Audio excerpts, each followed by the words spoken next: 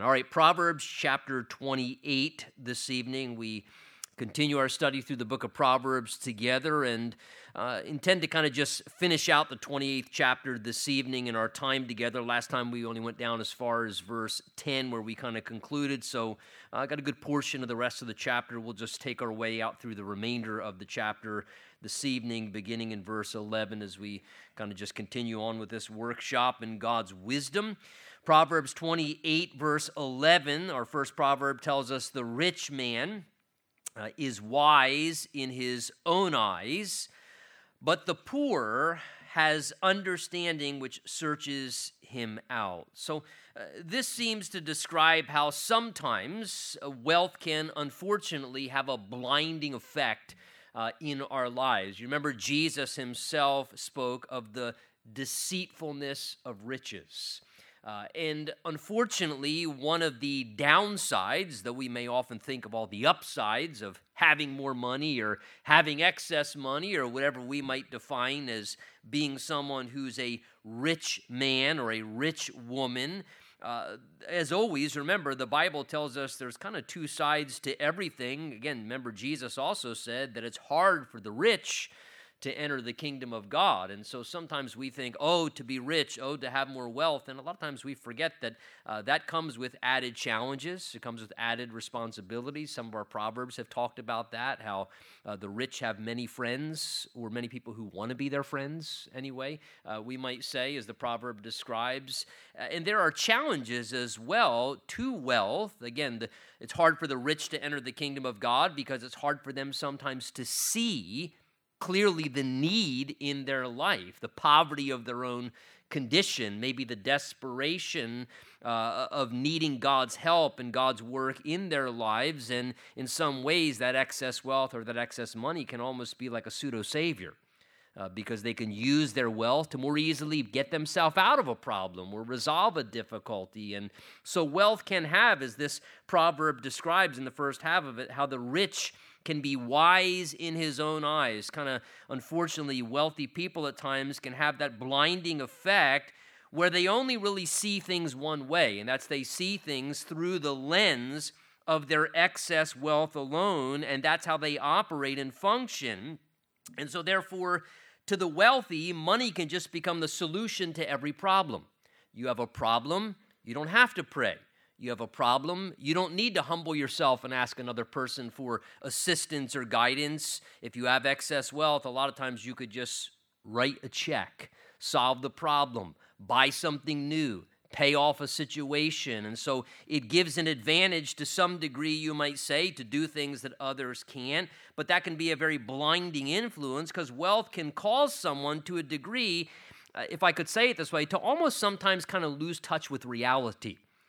Because maybe a situation arises in their life and they may lack utilizing at times good judgment due to the ease in which they can, with their wealthy status, spend money so freely that they oftentimes don't need to think maybe strategically or wisely.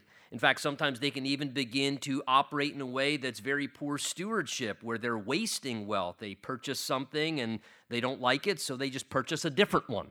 Or they purchase something and they do it very haphazardly and realize, I'm kind of bored with this, and so let me just buy another one. And so all of a sudden, their wealth is some ways kind of blinding good perception and how to operate, and it really becomes a detriment in their life, where all of a sudden that excess wealth, they kind of start losing touch with reality and what is a really wise and good way to think through things, make good judgments. Or maybe imagine actually having to, a situation arises, say, I don't have excess wealth, so I better think, what's the strategic way to resolve this situation? Or maybe I got to get on my knees and pray and ask God to come through, or for some door to open and some other way to help work through this situation rather than just, going to the bank of excess resources. And so this seems to be kind of the contrasting idea where he says, in contrast to the rich man who just becomes wise in his own eyes and kind of maybe negligent in the way that he functions, sometimes a little bit blinded by the wealth. But the poor man, he says, verse 11, who has, notice, understanding. Understanding of what? What it's like to struggle maybe day by day. or understanding of what it's like to have a bill arise and not have the money to pay the bill, or understanding of what it may be like for something to break down and realize, oh no, got to get this car back on the road. How am I going to do that and still pay the electric bill at the same time? Or, however that scenario may unfold. And so sometimes having less and even sometimes having lack in different seasons of our life, which I think it's good to experience the balance of both in life, sometimes the poor individual has much greater understanding because they learn to think more strategically. And they pray things through a little bit more diligently, and they got to consider things. They consider other avenues, and they have to ask God for help and guidance because they can't just fix their problem with excess resources at their disposal. So sometimes they're forced to use greater stewardship. And as he describes here, with understanding, they can kind of search out, even to a greater degree, things than the rich person, and they can end up having much better insights. So again, important to realize there are blessings and curses to different statuses in life, right? So whether it's being single or being married, right? There's different statuses of life. There are advantages to being single. There are advantages to being married. There are challenges to being married, and there are certain challenges to being single. And there are challenges to being wealthy, just like there are advantages to being wealthy. And there are also challenges to having less or maybe even being poor, but there are also, the Bible would say, some advantages as well to being poor. There are things that having less at times can bring great benefit in our lives, and one of the things he says is a lot of times it causes a person to develop much greater understanding. They're in touch with reality. They think through things strategically, and sometimes that can be a great advantage in the bigger picture. Verse 12, he then says, and when the righteous rejoice, there is great glory. But when the wicked arise, and the picture seems to arise to power, to a place of influence, men hide themselves. Now, when he says here, when the righteous rejoice, there's great glory, he's contrasting again here with when the wicked arise, men then in response hide themselves. It seems when the righteous rejoice, the picture is rejoicing over the fact that they've obtained a victory, or perhaps they've arrived to a position of status. For example, maybe rejoicing they won the election, or rejoicing that they've come to a place of influence or leadership or something of that nature. And he says, when it's a righteous person who's arrives to a place of prominence maybe, or leadership or governance, he says, great glory. The idea is everyone can celebrate that. Oh, great. Someone with a place of control and power who's, they got a righteous perspective. They have a righteous value system. They're going to do things the right way to help people in ways that are going to bring benefit and welfare to their lives. So everybody can celebrate when a righteous person is in that type of a role. But he says, but when the wicked arise, someone who's got a wicked heart, who has an evil mindset, who doesn't have proper agendas or motivations, he says that the response of people when someone like that arises to a place of power or influence is people start hiding themselves. The idea is they go into a self-preservation mode, and they start doing things out of fear and concern because they realize that individual can really sabotage the ship that we're all sailing on together. And so therefore, we better make sure that we think about our own interests, because with that person in charge, things really may get bad.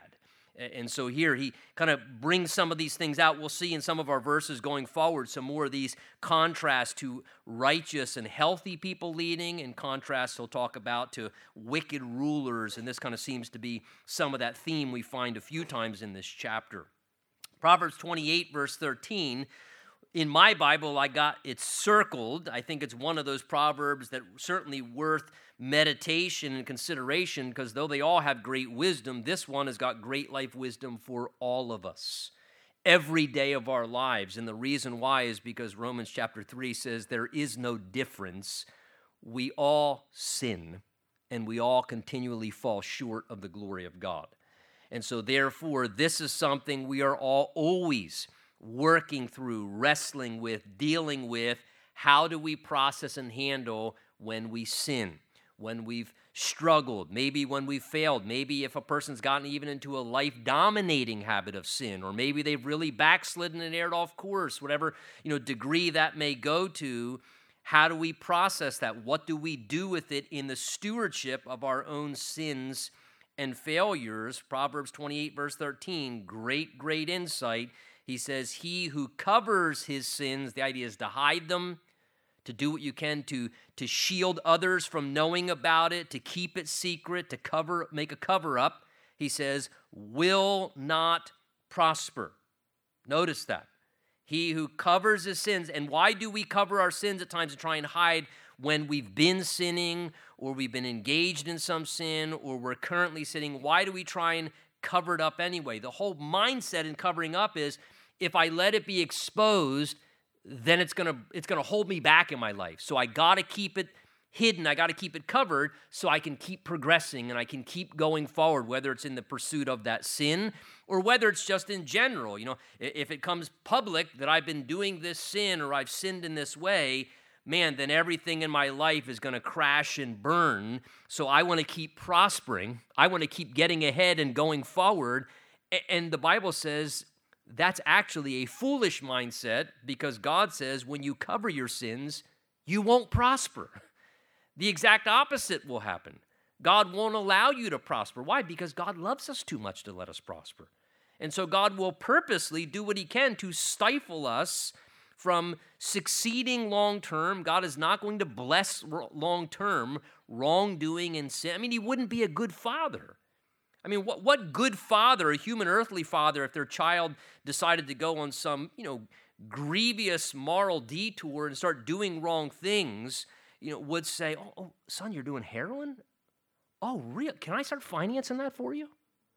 I mean, what human father would do that? Let me help prosper you in your heroin addiction. I mean, God's not going to finance, endorse, enable, help us, assist us. He's going to do whatever he can to make that any form of enjoyment in that be as short-lived as possible, whatever it takes for us to get our attention, to expose that so that we can end up prospering in the right way, in a healthy way. So he says to cover one's sins will never prosper, but notice here's the other side, way we should respond. Whoever confesses and forsakes, notice two things there, confession and forsaking or abandoning those sins will have mercy. So to hide one's sins that we're guilty of committing, God's not going to let a person succeed in doing that. It's a violation of error, and God doesn't want us to sink our own ship, so it's dumb to try and cover it up and hide it. It never works out. In contrast, he says the right thing to do, whether we've sinned or we have progressively sinned or we've got a whole pattern of sin, even if we've been covering it up, he says, is to do two things, is to acknowledge it openly and to abandon it sincerely. To acknowledge it openly, to confess. Whoever confesses, and the word confess literally is a term that means just to say the same thing in agreement. So to confess, genuine confession is to say, God, your word says this is wrong, it's sin, no excuses, no justification, no story of, well, why I did it, or because this and this, that's why that's not confession. That's justification. That's blame shifting. That's Garden of Eden stuff. That's Garden of Eden stuff. That was what Adam did, the very first sin committed on the planet, and the very first sinner. That was the way of responding to it. Adam, where are you? What's happened? Well, God, the woman that you gave me this piece of fruit. She tempted me. She persuaded me. And basically, he blame shifts in two ways. It was the woman's fault. She made me do this wrong thing. It was because of her I did the wrong thing. And worse, he blame shifted horizontally, and he also blame shifted vertically. The woman that you gave me. God, everything was good in the garden until you brought the woman around. What'd you let me marry her for? This would have never happened to me. And Adam dual blame shifts. That's a bad human mistake. And God says the right way to handle our sins when we blow it is sooner rather than later, when the conviction of God comes upon our heart that we know is just to acknowledge it, to own it, to confess it. No excuses, just, Lord, this is wrong. I know it's wrong. We admit it. We confess it to the Lord. And at the same time, I believe confessing to others. The Bible tells us in 1 John chapter 1, if we confess our trespasses, he's faithful and just to forgive us and cleanse us from all unrighteousness. That's the idea there of confessing our sins, we will have mercy. See, because of what God did in Jesus, there is always a just and faithful basis for God to always forgive us when we confess and acknowledge our sins, because what Jesus did is completely sufficient. So God can always, with a just basis, forgive us and cleanse us, even purge the guilt out of our life and remove it from us and give us mercy instead of the judgment that we deserve. We bring God's mercy into our life much more quickly rather than having God resisting us and opposing us and not letting us prosper spiritually, mentally, emotionally, physically, circumstantially. Instead of God hindering us progressing and prospering, God can be merciful to us much more quickly and begin to let his mercy and grace flood into our lives as we humbly confess. But look, that confession at times should also be in a right way, confession before one or two or a few safe others as well, or especially someone maybe we've sinned against. And that's why James says on the other side of that we're to confess our trespasses, the Bible says in James, one to another, and pray for one another that we may be healed. That is, that healing might come and liberation. So we confess to the Lord for forgiveness of our sins, because only Jesus can forgive us. He's the Savior. We confess to him vertically for forgiveness of our sins, but it's not just the forgiveness of our sins. What do we also want? We also want freedom from our sins. And the place that freedom comes from our sins, I believe, is God's design of confessing our trespasses one to another and going to a safe individual or a safe person or two that's spiritually mature and openly admitting and acknowledging to them, or if it's the person we've sinned against directly in some way, acknowledging to them, because that's what helps us, once it's been brought into the light and confessed, to then do the second half of it, which is to forsake it. Because now it's out in the open. And now I can genuinely forsake it. Because what I find, and I can tell you this, and I think to any degree, any Christian knows it if you failed in this way since you've been walking with the Lord, and I certainly walk this out and see this all the time, and working together with people in pastoral ministry over the years, is people do the first part. They tell God they're sorry for what they did, but then they just keep hiding what they're doing, and so they never forsake it.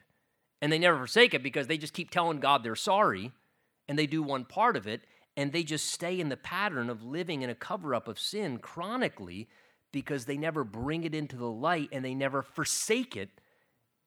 And so they never go on that path of mercy, and they stay in the recurring problematic situation of just continuing to keep it covered. So again, both are very, very essential. Confess it and forsake it. So admit it, acknowledge it, and then you got to be willing to abandon it. That's repentance there, turning away from it.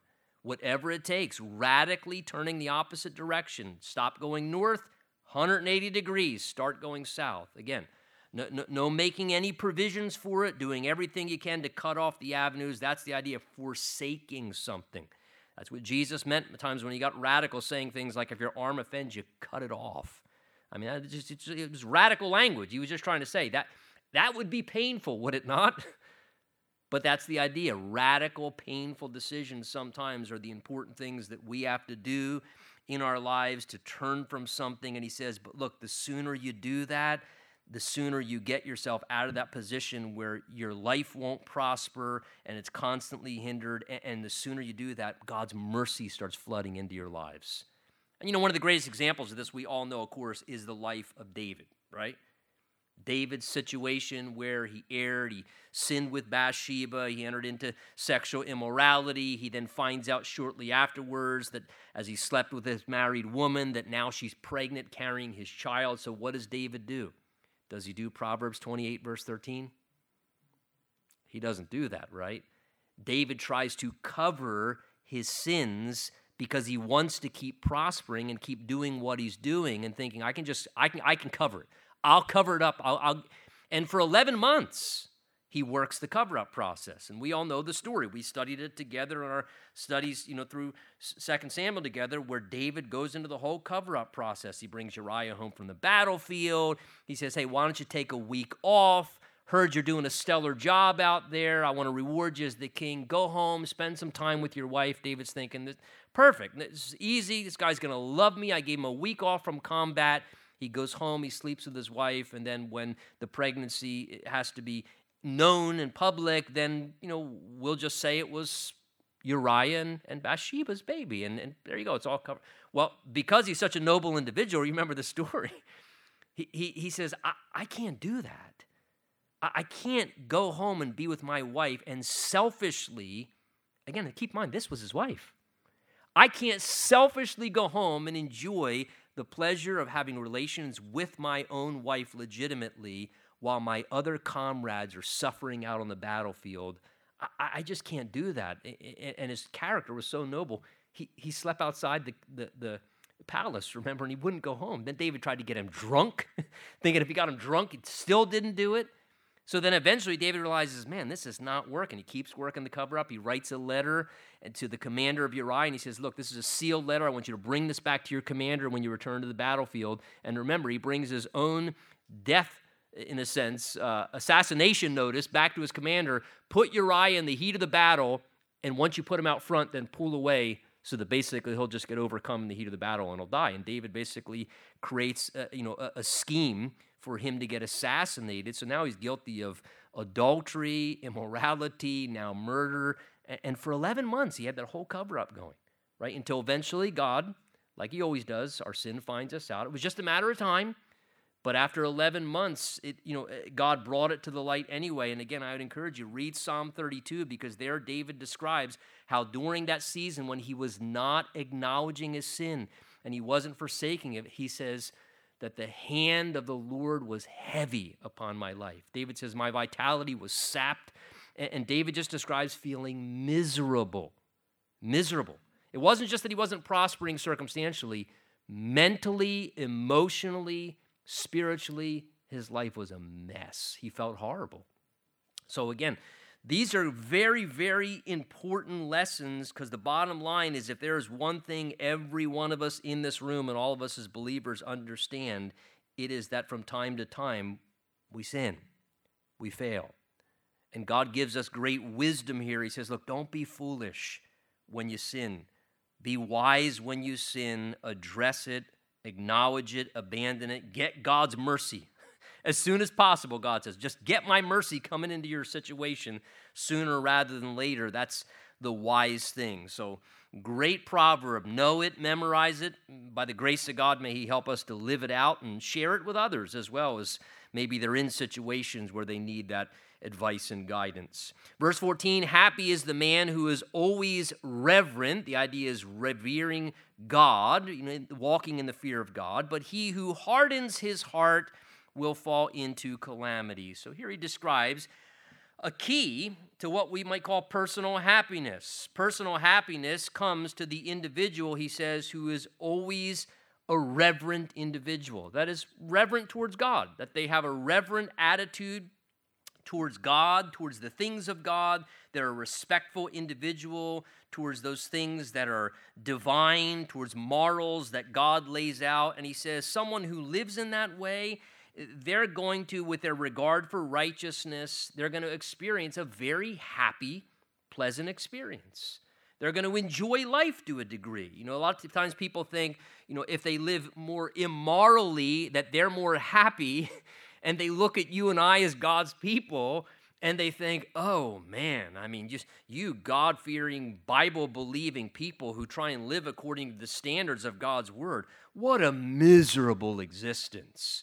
Oh, what a bummer of a way to live. You can't do this and you can't do that. And the reality is, no, I choose not to do that. I don't have to do that anymore. And quite honestly, I don't have all the regret and misery in my life that I once did when I lived like you. So I'm not sad and miserable. The Bible says, oh, how happy is he whose transgressions are forgiven. And there's a joy and a happiness that's experienced in the life of a person who lives in reverence towards God, it's the happiest existence. It's the most pleasant experience, where in contrast, he says, verse 14, the one who hardens his heart ends up falling into, and look at that strong word there, calamity. Again, the hard-hearted person, the one who resists God, right? The Bible tells us, woe to him who strives against his maker. And when we have a hard heart towards God and his Spirit, towards his word, and we're rebellious, those always resisting what's right, they end up bringing, the Bible says, self-ruin upon themselves. God uses that strong term there, that those who have a hardened heart towards God and just a hard individual towards what's really good and matters, he says, those people will end up falling into calamity. Strong word, calamity. If there's one thing I don't want in my life, it's self-inflicted calamity. Again, we read this and think of the example, of course, of Pharaoh in the Old Testament, right? That's exactly what Pharaoh did. God was trying to get Pharaoh's attention, and every time God tried to get Pharaoh's attention and it would say Pharaoh hardened his heart.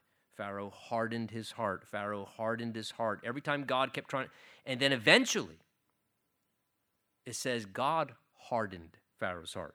And the language is literally Pharaoh hardened his heart, Pharaoh hardened his heart, Pharaoh hardened his heart, and then eventually it says God stiffened Pharaoh's heart. And of course, when God stiffened him in that hard-hearted condition, then he just became so hard and calloused, he brought calamity not only on his own life, but upon his whole nation. I mean, the calamity that Pharaoh brought by having a hard heart towards God. So again, just a very, good thing to keep in mind. Nothing good ever happens in any human being hardening their heart toward God, toward other people. A hardened heart is just really a pathway towards self-inflicted calamity, where that may affect you, your family, and really many others connected to you as well. Verse 15, he goes back to this idea of a poor and unhealthy leader or ruler again, like a roaring lion. That's not something good to meet, right? Or a charging bear. I don't know which one I would pick. You want to run into a roaring lion, the king of the forest, ferocious, or a charging, angry bear. He says that is just like a wicked ruler over poor people. So again, the picture there, a roaring lion or a charging bear, are two animals, right, that we picture. They're ferocious, they're cruel, they're going to intimidate, devour, harm, and he says that's exactly like what a wicked ruler is like. A wicked ruler over people who are vulnerable under their wicked rulership is basically like a roaring lion and a ferocious bear. The idea is that wicked ruler, that unhealthy leader, they abuse their power with people. They become ferocious and they manipulate people in cruel ways. And they devour everything that's good in people's lives for their own appetites. And for their own appetites and their own self-interests, they will just ravage and destroy the lives of other people like a roaring lion and like a charging bear. Verse 16, a ruler who lacks understanding, here's another way of picturing it, is a great oppressor. Again, the idea is they got a control issue. They're abusing their authority. They oppress people. They manipulate people. They know how to work people and take advantage of people. They use people as disposable resources. And so they oppress and they control and they know how to work angles, and they're always thinking 3 steps ahead. Well, this, that, and okay, then I'm going to have this ready so that, and this is what they become like. They become oppressors, those who lack understanding because they don't realize that their authority has been given to them to help people. True authority, the Bible says that true authority, even from the Lord, particularly whether in civil rulership or business leadership, and certainly in spiritual leadership, that authority is not for destruction, it's for edification. It's to be empowered to build people up, to be in a place of good influence. That's a proper understanding of any form of leadership or rulership. He says, so that unhealthy ruler, they abuse their power.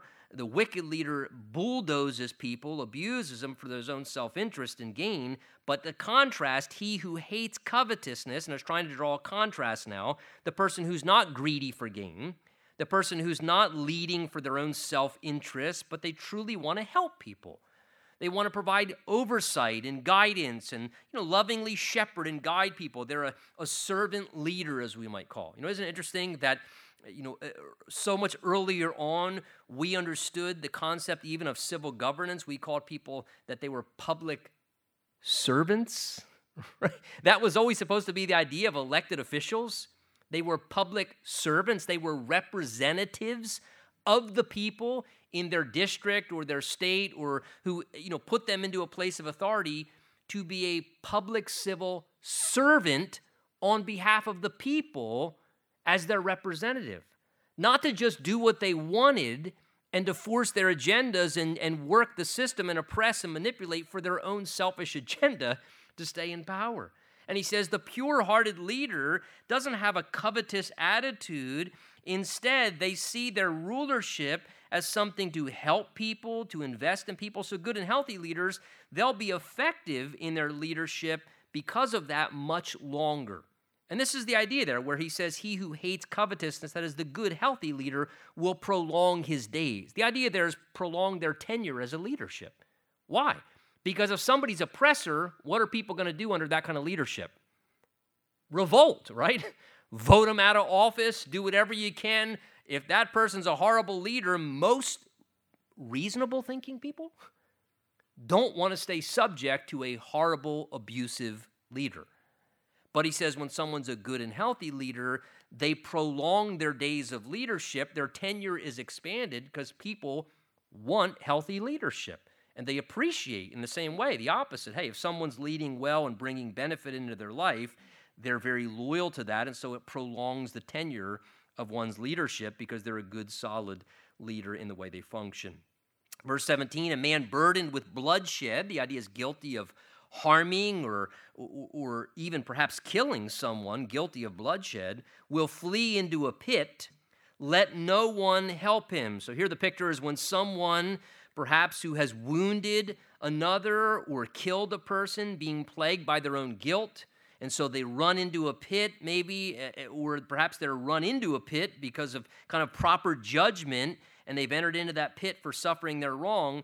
The Bible says wisdom understands, let no one help him. The idea is it's best in such situations to allow justice to have its way with such a person. That if someone has done something grievous enough to, severely wound someone or literally take the life of another person, and they find themselves in the pit of judgment, reaping the consequence, the just punishment for what they've done wrong, he says nobody should step in to help them. The idea is them being in that pit is actually helpful for them, and it's helpful for everybody else involved because they're bearing due consequence for their evil and wrongdoing. And what's also happening is for everyone else, by them being in that pit and nobody pulling them back out of the pit and putting them back into the world, there's minimization of recurrence of the same bloodshed. Again, we may not put them in a pit. We may have to put them in a prison these days. But he's saying here, by putting them in that place and letting them suffer the just punishment for their sin, doesn't mean they can't be forgiven. But if someone can't self-regulate and they cross a line to do things that are violations that hurt and destroy individuals, to take such people and to just help them and put them back into the flow of things and not let them suffer justice, you just gave them a doorway for the recurrence of the same crimes again. And all of a sudden, they're going to shed blood with the next person or harm or abuse the next person. And here he says, wisdom understands justice has a purpose. Sometimes it's a deterrent to keep someone who can't self-regulate from recurring again and again their crimes and bloodshed, and to protect innocent people so that they don't become the next victim of someone who's hurting people. Verse 18, whoever walks blamelessly, the idea is in integrity without some degree of guilt for some wrongdoing, will be saved, preserved, protected. But he who's perverse in his ways, the opposite, will suddenly fall. So living with integrity, the Bible says, is great assurance to preserve my life, to keep your life safe. It is the safest way to operate, just being honest, having integrity, staying blameless, above reproach, keeping things in the light. God says living that way is wise because it protects us from ruin. It's just a self-preserving way to live. It keeps you and I from being in a place where severe, devastating outcomes can come to pass. In contrast, he says, if that's disregarded and a person foolishly begins to twist their ways and pervert their ways and do things that are wrong, again, the consequence, such a person will suddenly fall. And the picture there is to fall hard. That is, that such a person will bring a severe crash, an abrupt major devastation with all the shame and the suffering that goes along with that. So God says, do the former, be careful of the latter, or the outcome will be painful. Verse 19, he who tills his land will have plenty of bread, but he who follows frivolity, again another contrast, will have poverty enough. So here the idea, it speaks of how the wise person knows that simply, really, tilling the land, that just speaks of routine work. Every day, going out there, tilling the land, tilling the land, tilling the land, tilling the land. Day after day, week after week, just doing routine work. The wise person knows that simply routinely working in a diligent manner, consistently, is what provides what is needed. If we're willing to just go out and labor and sweat it out in the field, and day by day and week after week and month after work, just keep tilling the land and tilling the land, then he says you'll have adequate provision. Because that work that you do today and that work that you do tomorrow will be what ultimately reaps the harvest next week and next month. And it's what we do now that prepares what we need and provides what we need for the future. And so again, just this wisdom reminder of the value of diligence, of consistent hard work, whatever it takes, tilling the land that don't sound glamorous, right? Dirt and sweat and just grinding it out. That's what we all got to do to make provision, to make sure that we have plenty of bread, what we need in our lives, whatever tilling the land is for us. The key is that willingness and discipline to go out and to till the land. That's the important part. We got to go out and do that part. That's our responsibility. We got to go out and do the work, get out into the field, do whatever it takes to make sure that we ensure that we have plenty of bread that's going to come in when the harvest comes.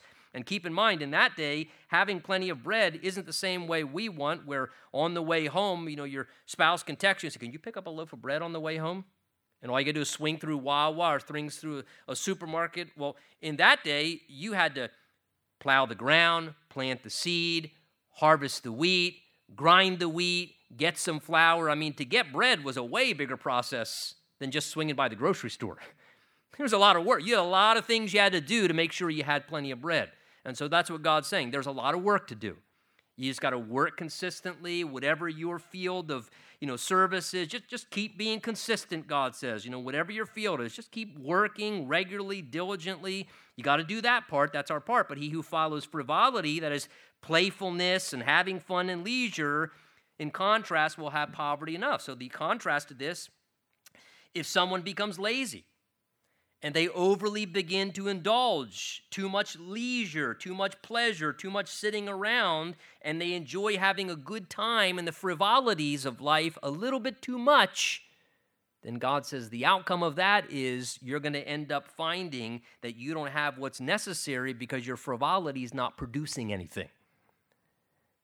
And the lack of work doesn't create and supply anything. God says you got to work today to supply for tomorrow, to supply for next week, to supply for next month. And if a person neglects to work now, they won't have what they need in the future, God says.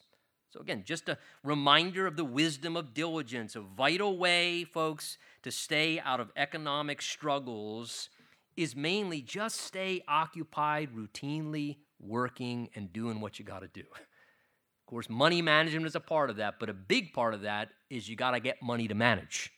So just routinely work in the field, that's the way to stay on track and make sure you're not struggling economically. Verse 20, he then says, and a faithful man will abound with blessings, but he who hastens to be rich will not go unpunished. So again, the picture there, just a faithful man. Being faithful in your job, being faithful in what it is that you're doing, just consistently, reliably, faithfully staying at whatever you do, work in the field that God has you, in a sense, plowing in. A faithful man, God says, the reward of that is you will end up abounding with blessings. Again, God's word always speaks of how he rewards faithfulness. Again, faithfulness always leads to not only provision, but reward and promotion. Many blessings are the reward of just consistently doing what we do in a way that's faithful, doing what's right. And again, it may not be overnight victory. It may not be overnight success, right? You can faithfully work a field day after day, week after week, month after month, and you still may not see the harvest because there's always a gap of time between sowing and reaping, right? So you got to be faithful even when you see nothing. You got to be consistent even when there's no results. You got to keep sowing. You don't sow the seed and all of a sudden a plant pops out. It doesn't happen like that. You got to just keep being faithful, staying power, staying at it, showing up, not getting distracted, not getting discouraged, but ultimately realizing that a blessing is ultimately going to come forth as the result of faithfulness. He says, eventually you will begin to abound with blessings. And look, abounding in blessings, not just wealth alone. There are many other ways, I hope we all realize, to abound with blessings beyond just money, beyond just resources alone. There are many other ways to experience blessings in our lives that are of much more value even than finances. But he says those who, in contrast, hasten to be rich, the idea is they're looking for the shortcuts, the get-rich-quick scams and schemes. That's why they promote them, because people look for them, right? Work from home, and you can make $10,000 a week if you... Whoa, I can make $10,000 a week and work from home for 1.5 hours a week? Sign me up. Well, it only costs $500. I don't care if I'm going to get rich quick. And again, we all fall prey to that as human beings. And so that's why that kind of... So he says, beware of that kind of stuff. Hastening to be rich, he says, it's not going to go unpunished.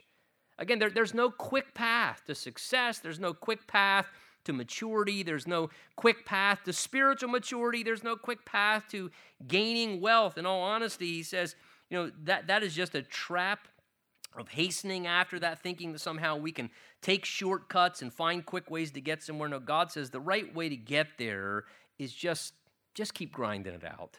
Just keep being faithful. Don't fall into that trap and suffer the error, because oftentimes chasing after wealth and trying to get rich quick, that really ends up doing what 1 Timothy 6 says. You bring a bunch of regret and sorrow into your life. And you can read 1 Timothy 6. It's a great commentary on that very statement of what's described there. He who hastens to be rich will not go unpunished. Many people who have hastened to try and get rich quick, cut corners, compromised, they end up bringing a lot of sorrow and regret and pain into their lives. So be careful of that. Just keep at the right thing, and the blessings will come in due time. Verse 21, to show partiality is not good, and that's always true for any reason. We should never show partiality or favoritism to anyone. Why? Because God doesn't, right? God sees no person as more important than any other person, and God sees no other person on earth as inferior to any other person. God sees value in all of us, no matter what our status, what our age, what our socioeconomic status, what our ethnicity. God sees everybody as having equal value. God doesn't show partiality or favoritism to any person. He treats people with the same degree of equality. He expects the same from everyone. He doesn't give special exceptions. Oh, you're a group that you need special exceptions. Well, that's a victim mentality. That is a lie of some of this CRT nonsense and stuff that's floating around. Well, you need a little extra help. You need a little, and we're going to lower the standard for you. No, that's nonsense. You're degrading a person. The same expectation should exist for everybody. You're a human being. We reward off of merit. It doesn't matter what your situation is. Some of the people who've had some of the worst starts in life have become some of the most successful, incredible people, because they understood that, hey, I'm not looking for a victim card here. I'm like everybody else. And I'm going to work hard and make good choices and right decisions. And look, if there's a country that you can experience that in, it's this country, not anywhere else in the world. And so God says, don't show partiality to people. Don't give special preference to this person because they seem important. Don't, make people feel like they're a victim and show favoritism or partiality. But he says, instead, because for a piece of bread, look, he says, a man will transgress. And see, the problem whenever we show partiality in any way with people is God describes here, there is this human weakness inside of all of us where people can be persuaded to do wrong for the simplest and smallest offers of personal gratification. Look what he says, for a piece of bread, somebody will transgress. A piece of bread. The idea is for a simple moment of gratification, if people feel entitled and they feel like that he says, for the simplest things, people will just start compromising. And they'll make compromises even just for a small moment of gratification. And how sad we all know to hear stories of people who've greatly transgressed for a foolish, small form of momentary self-gratification. And the regret that brings. So God says, don't do that to people. Don't put them in that tempting position and cause them to stumble. Verse 22, a man with an evil eye, an unhealthy eye, a polluted eye, the picture is, hastens after riches. There's the idea again of chasing after riches, being driven for wealth, chasing hard after wealth, and does not consider, look, the pathway of chasing hard after wealth, doesn't consider that doing that, poverty will come upon him. Boy, isn't that an interesting picture? Somebody that's consumed with greed, they start getting excited, maybe they see the opportunity, more money, and the next thing you know, they're not just plodding along. Now they are passionately chasing after more wealth and more riches, and in the meantime, even maybe if as they're chasing it, or maybe even they obtain it, what they're doing at the same time is they end up bankrupting everything else about their life. They bankrupt their health, they bankrupt their family, they bankrupt their marriage, and so sad to see people at times chase after riches, more riches, the higher paying job, and as they're chasing more riches, they end up failing to consider it ends up causing a bankrupt life and causes them to have a very poor life existence in lots of other ways. Look, folks, nothing is worth sacrificing the wealth of your health and a healthy marriage and a healthy family. No amount of money. And especially spiritually, that we could make ourselves impoverished spiritually. Remember, Jesus said, what does it profit a man if he gains the whole world and his own soul is lost or he himself is destroyed? So again, 1 Timothy 6 describes that too, how people can chase after wealth, and chasing wealth can be one of the things that really causes people to become very impoverished spiritually, because all of a sudden their soul starts to get neglected, and that's really the most important and wealthy thing of all. Verse 23, he who rebukes a man will find more favor afterward than he who flatters with the tongue. So again, flattery is complimenting someone, but oftentimes flattery is complimenting people with an unhealthy reason, right, to get on their good side. Where rebuking someone is confronting their error to speak to bring awareness, maybe of some wrong in their life to help correct them. And he says the wise person realizes that even though it may be difficult to rebuke a man, to challenge them for their wrong, to bring it to their attention, that you're going to end up finding more favor afterward. The idea is in a longer picture of the relationship. That somebody will much more appreciate you in the long picture if you had enough love to say, faithful are the wounds of a friend, and if you rebuke or challenge them where they're wrong, he says that's going to bring more favor afterward than if you're somebody who's more prone to, I don't know, I don't know if I want to get confrontational, and instead you just keep flattering their ego or saying nice things, and you fail to call them out because you don't want to bring to their attention what they're doing wrong. He says that really isn't a form of kindness. It ends up being something really that just damages the relationship by not speaking the truth into their life. Verse 24, whoever robs his father or his mother, now that's awful sad, isn't it? And then says, look at this, it is no transgression. I haven't done anything wrong. The same is a companion to a destroyer. Now, to rob one's mother or father is in a sense very grievous, because think about it, just practically if you would, what do our fathers and our mothers do for us for a good portion of our lives? Provide for us. So they provide for us for a huge portion of our life, and then after they provide for us so sacrificially, so kindly for decades, then we turn around and rob them. And he says to do that, to rob your mother and father, whether it's robbing them of honor, because the Bible says we're to honor them, they're owed honor. You can rob a parent that way. Or to rob them literally, to rob them of finances, literally to do something horrible or in a form of stealing, or even to rob them in the sense, I think at times of what happens is people rob their parents by living foolishly and making mistakes and basically monopolizing their parents' wealth, having to bail them out of prison or pay for them to get this, because basically what they're doing is they're living foolishly, and their foolish way of living is causing their parents to have to throw their money into their child's adult life to keep fixing their problems. And then the child wants to act like it's no big deal, and God says, don't say that's no transgression. God says, to me, I look at you, and you're the same as a destroyer. You're destroying your parents. That's horrible, God says. Utterly selfish. Again, we should be looking, the biblical perspective is the Bible says to repay our parents, right? That's how it's to go. They take care of us, and then we look for ways to pay them back, and certainly never to rob them. God says that's like being a destroyer.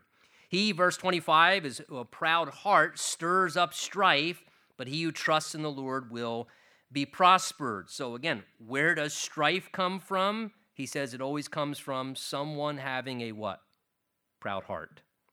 So when someone's heart is proud, they're stubborn. The idea is they're selfishly pushing for their way, because to be proud is to see yourself above is more important.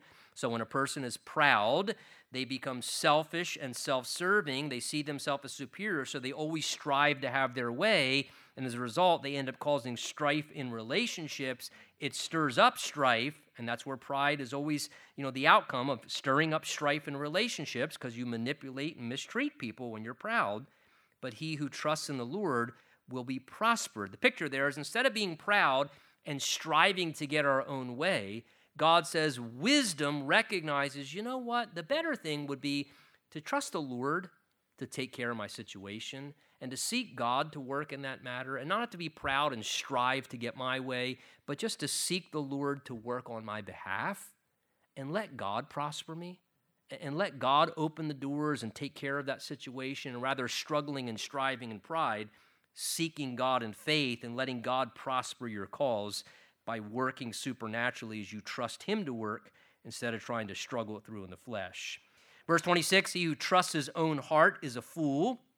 Jeremiah 17 tells us our heart is deceitful, desperately wicked, and so our heart can misguide us. So to trust our own heart is a very dangerous thing at times. But whoever walks wisely will be delivered. So instead of trusting my heart's desires, because sometimes the desires of my heart can be off, and my emotions can be driving me in wrong directions, we don't want to live by emotions and feelings alone. Instead, he says we want to walk wisely. And how do we do that? By just living according to the truth of God's word. And take wise steps according to the word of God by choices of the will, and not just going by the whims of emotions, because at times our desires in our heart can be wrong. Verse 27, he who gives to the poor will not lack, but he who hides his eyes will have many curses. So this reminds us some Proverbs we saw earlier where God talks about he who lends to the poor lends to the Lord, and the Lord will repay him. And the idea here is just a reminder that wise people understand how to manage money as God directs, and that is by faith and not by fear. That is, the wise person realizes everything is provided by God. He's my supplier. All that I have, I'm just managing for him. And so therefore, I live with an open hand. And if I see a situation where I should help, or I can give, or I can contribute, I'm generous in that situation. And I don't worry about, if I give to them, I won't have enough. But I realize, you know what? No, God's my supplier, and God rewards generosity and giving and that type of a spirit. And he says the person who hides their eyes, that is, they try and act like they don't see where maybe they should help or they could give or do something, God says they don't end up benefiting. They end up just robbing themselves. And I'll tell you, I think of Proverbs 11 where he talks about how there's one who scatters and gains the more. There's one who withholds more than is right, and they don't have enough. And sometimes people don't realize, as they have fear to be a giver, and so they think in their fear, I can't give because I got to make sure I got enough. I got to make sure I got enough. And they're always trying to make sure they got enough, so they never give. They never learn how to be generous and have an open hand.